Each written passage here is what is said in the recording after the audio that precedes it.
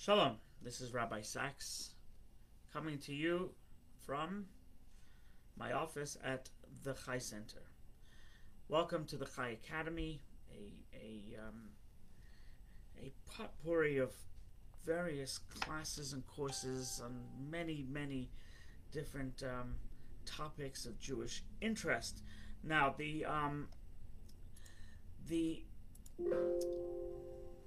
the course that we started a few days ago was on Genesis. Right? So Genesis is in Hebrew it's called Bereshit, but Genesis is the creation. This goes through the 6 days or the 7 days of creation, and it is the Torah lays out what God did every day. Torah, once again, is not a storybook. It's not there even for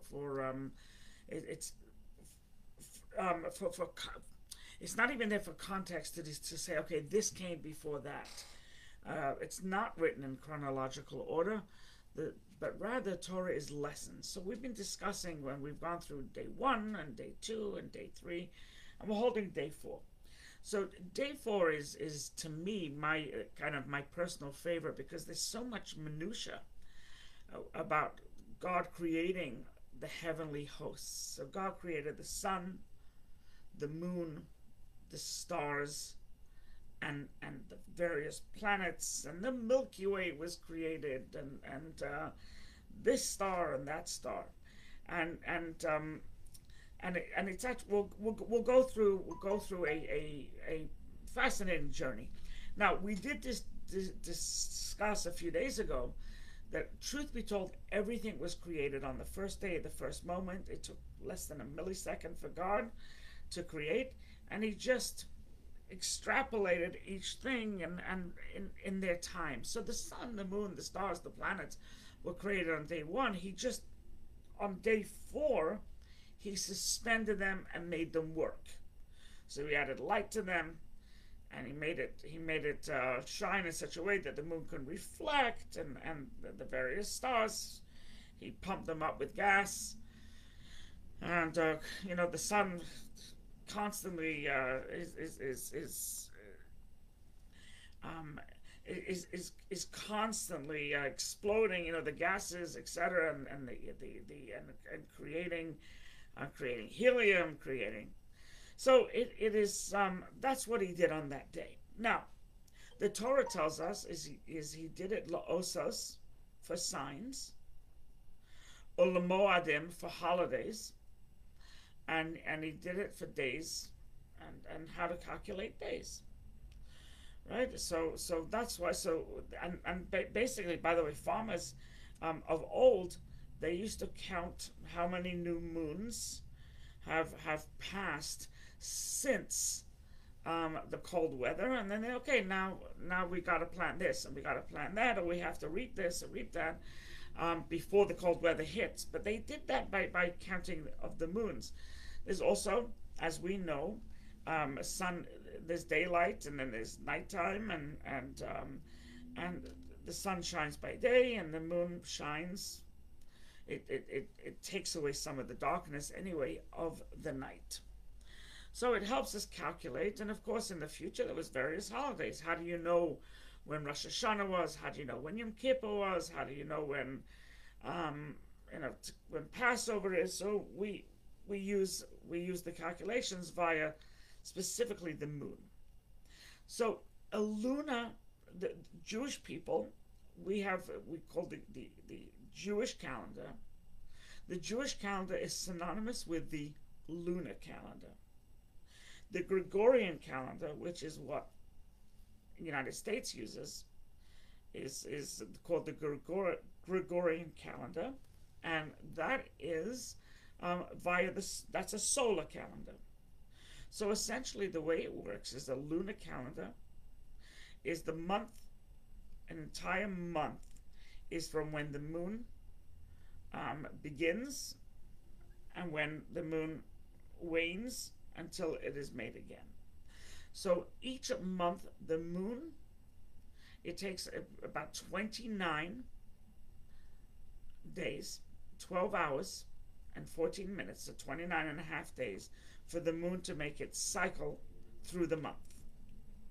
And so our calendar is 29 and a half days, right? So some days are 29, some days are 30 of the months, and times 12, and basically we have 355 days in our year. The solar calendar, as you know, has 365 days. So because of that, and the solar calendar dictates seasons, the weather seasons. So because of that, we in the Jewish calendar is every few years we add another full month, because if you get to 36 months and each month you're losing a half a day, eventually you're going to be a month behind weather-wise. So if we didn't do that, if we didn't make a correction to sort of be in sync with the solar calendar, then the holidays of Passover wouldn't be in the spring. Hi, Eileen. Good to hear. It wouldn't be in the spring, but it would move up. It would be in the winter, and eventually in the summer, and eventually in the spring again. So therefore, every 3-4 years, we have a correction where we add a month to the lunar calendar, and that keeps everything in sync. But a lunar calendar is only 29 and a half days. Solar calendar, as you know, is somewhere between 30 and 31 days. So that's how the there's the difference. So we calculate via the moon.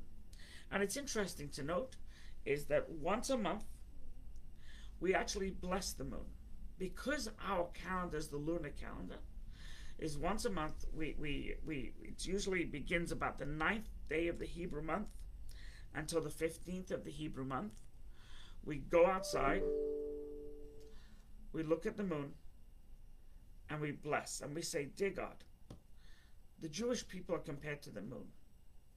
We wax and we wane. We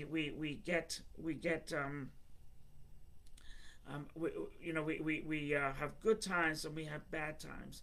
And just like the moon, where the moon shrinks its numbers, but it's always there. We can rely that the moon will always be there. Even if it's smaller, even if it's larger, the moon is a constant, and but it waxes and wanes in terms of visually what we can see. So that is the Jewish people. Sometimes we're more available. Sometimes we're more present. Sometimes we're more in touch. Sometimes we go through very, very bad times and our numbers are cut down. So it can mean many, many things. But lunar calendar is our calendar. Now there's an interesting midrash which teaches us an interesting lesson. Is that the midrash says that God, and based on the Torah, God created two ma'oros hagadolim, two great luminaries. Here's the problem, by the way, is that the stars are much bigger than the sun. And some stars anyway, and definitely much, much bigger than the moon. So what does it mean by two great luminaries? So in terms of the effect they have on Earth, how visible they are, so and what an impact they make to the naked eye. So obviously the sun and the moon are incredible luminaries, as opposed to the stars. We see a twinkle, if that. So they don't have the impact. Their light is not seen. So that's why the Torah tells us two great luminaries. In terms of the recipient, they're the two great luminaries. Now, the Midrash says that God created them both with the same size and same strength. And the moon complained. The moon said, you can't have two exact powerful entities, energies. You gotta change that. One should be the main one, and the other should be the lesser one. And the Midrash tells us that God said, "You're right, moon. A king doesn't wear two crowns. You're right," and He made the moon smaller. He made the moon less effective. Moon is powerful. I mean, if you think about it, it's rocks and dust and earth, but yet it shines on the earth and negates some of the darkness. So the moon is powerful, but clearly not as powerful as the sun. So why did God do it? Why did God reduce the moon? God had another option, by the way. God could have made the sun bigger. Why reduce the moon? Because, and this is how it's explained, and this, I'm sure there's many answers, but one of the commentaries that I saw, which I thought was very apropos and what a life lesson, and that's what Torah is that you gotta stop harping and carping. Complaining gets you nowhere. A complaint can be destructive. If it's in a complaint that there is a solution, that's one thing. To complain for the sake of complaining is of no use, right? So moonshine is a whole different thing, Lenny. So if a complaint is practical, if a complaint, you call up the IRS and you complain, you call up Macy's, complain, you call up, and that's fine. But to complain for the sake of complaining, to harp and carp for the sake of harping and carping, is not a good attribute. And God said, you know what? I'm going to teach you a lesson, Moon, a lesson that you'll never forget. Stop the harping, stop the carping. So essentially, it was to teach us. Now it's interesting. I read something recently. Is that Rabbi Jonathan Sachs? I always say he's related, but I'm not sure how.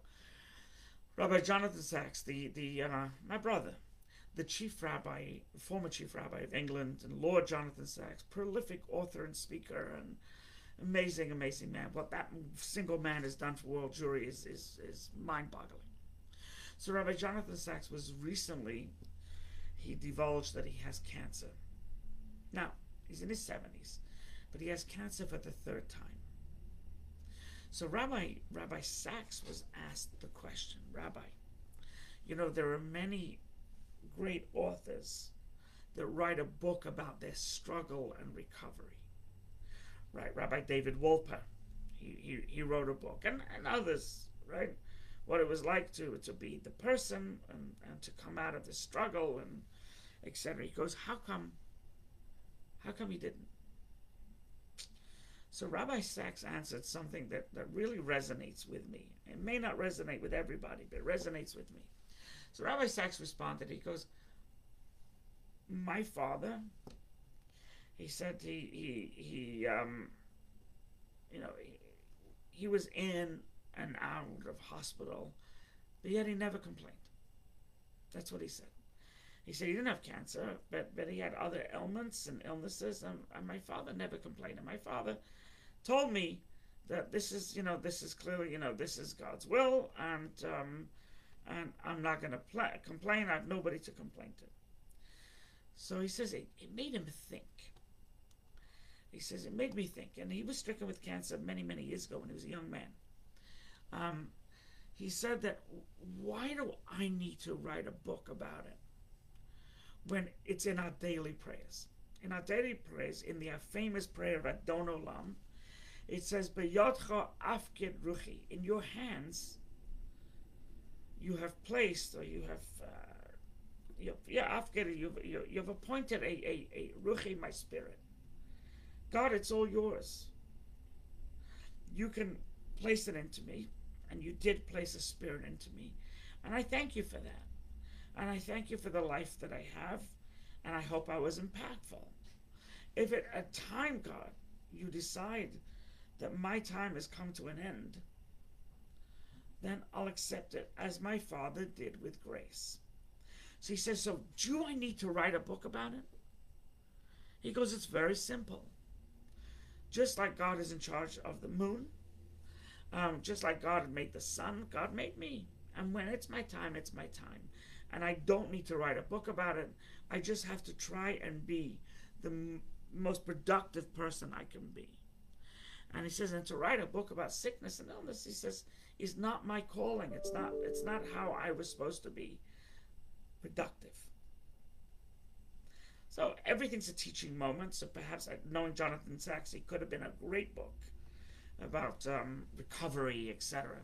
But he opted not to, and because he felt it would be a little bit like complaining, and he didn't want to do that. He did not want to complain. So the moon had a gripe, and the moon was taken down a notch. Too arrogant, too arrogant. Now it's interesting that there seems to be a pattern to this creation. So if you think about it, on the first day, God created light. On the fourth day, he placed the sun and the moon and the stars and the planets. Right? On the second day, God created the seas and the atmosphere and the ozone layer, etc., and the whole atmosphere.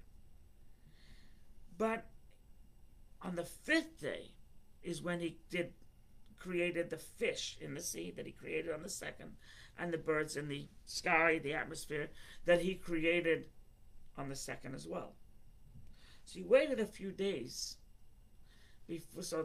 before he actually utilized the sea and the air. Likewise, on the first day he created light, but he waited a few days till he actually implemented it. On the third day, God created the dry land, and he created vegetation, but he waited a few days till he created the animals and mankind to use it.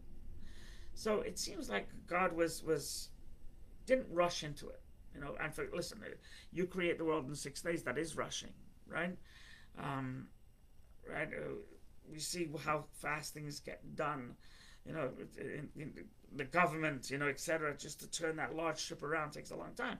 So it did rush it. But for God, if you think about it, for God's purpose, he said, okay, the first day, I'm going to create the light. I'm going to wait a few days before I actually implement it. Right? God thought it through. So we see a pattern here that God thought things through.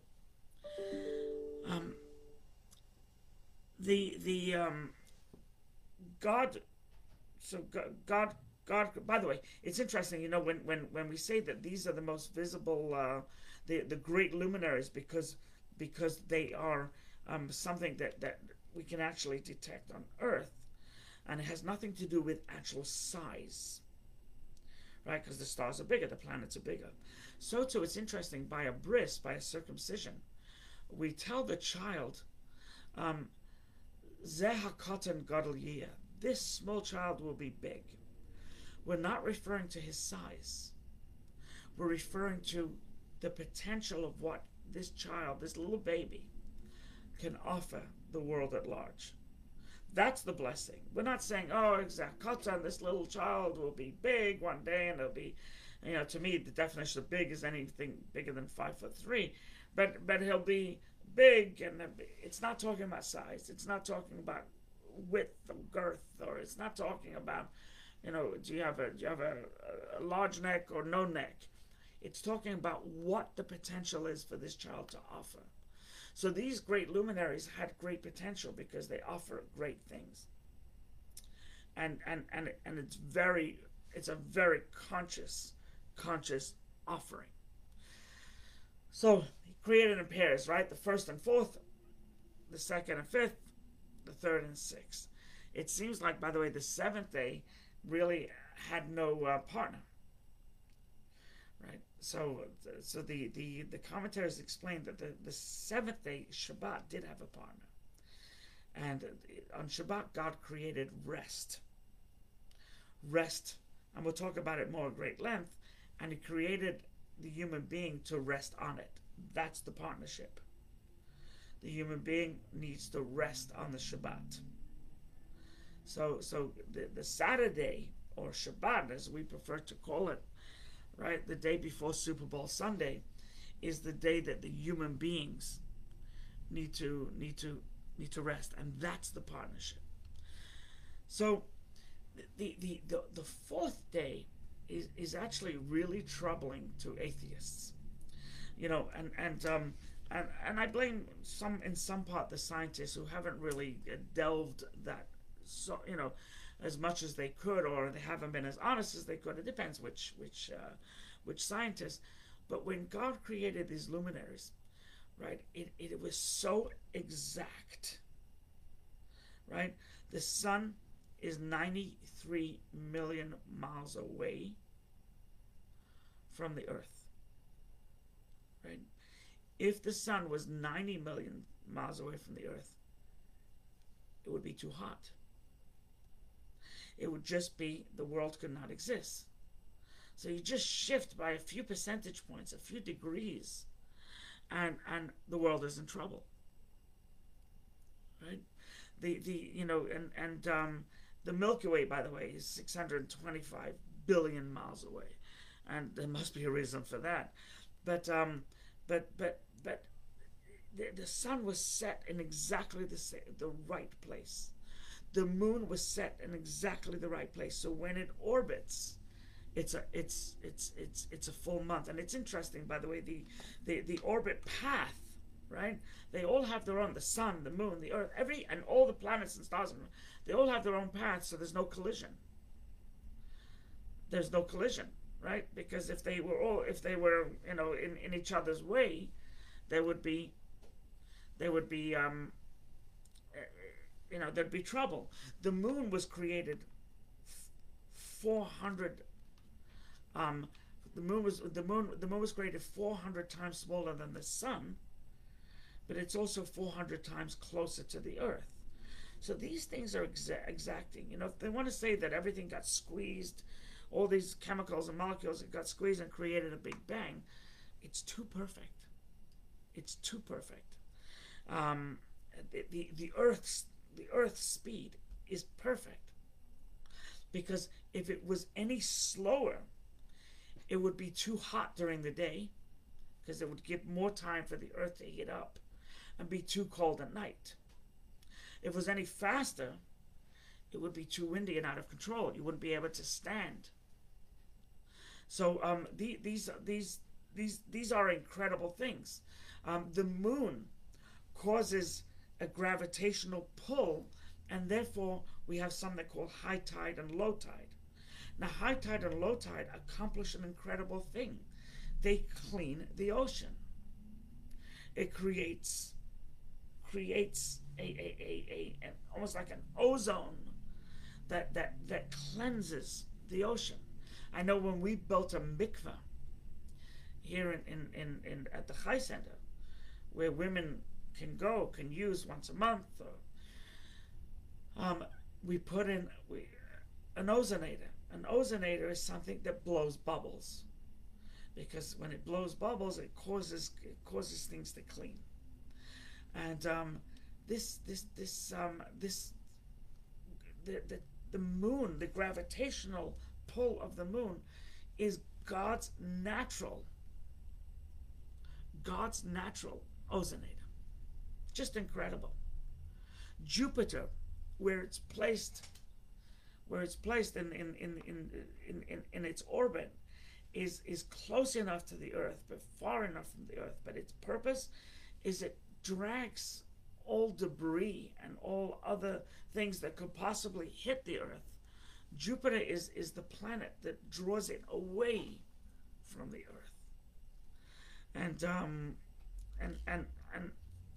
you know, so each thing has its own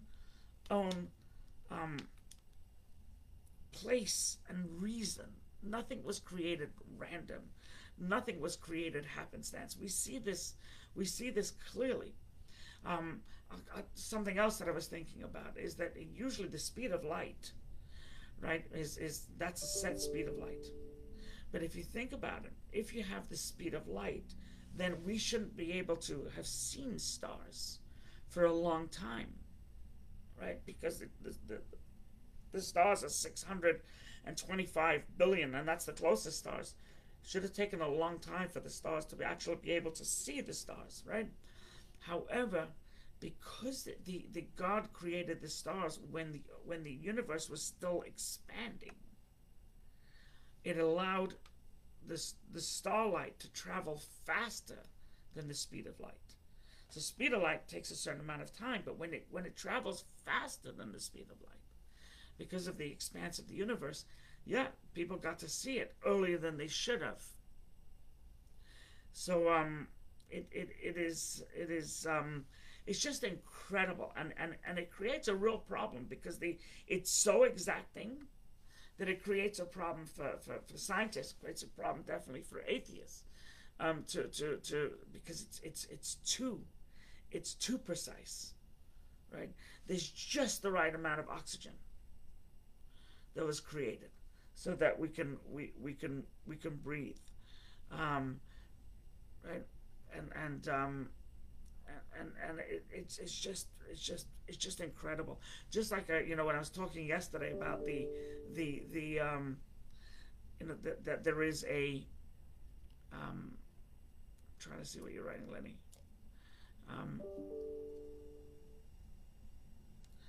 Give me a second. I'm sorry, lost everybody for a second. I don't know if you see me. Do you still see me? I kind of lost everybody. Oh, here I am. So just as when God created this barrier for the waters, right? 3,000 miles of water, 3,500 miles of water, and then it has 30 to 50 feet in order not to inundate the world, and it stops, right? So too, this is so incredible how everything just does what it's told to do, and it functions for a reason, in order to make a proper world where human beings can exist. I'm not sure what all the stars do. The millions of stars I don't know how many stars there are. I'm not sure what they do. There's such a distance, but I'm sure they do something. But we know that the planets are. I know from what I've read years ago, taught in school, what the planets do is just each one serves a specific purpose. So just give you some food to think about. I don't know if we're completely done with the fourth day, but we'll see, please God, tomorrow. If you have any questions, you can ask here, or you can ask via email, rabbi@thechaicenter.com. If you wish to see other classes and courses, you may go to thechaicenter.com/academy. Thank you all. God bless.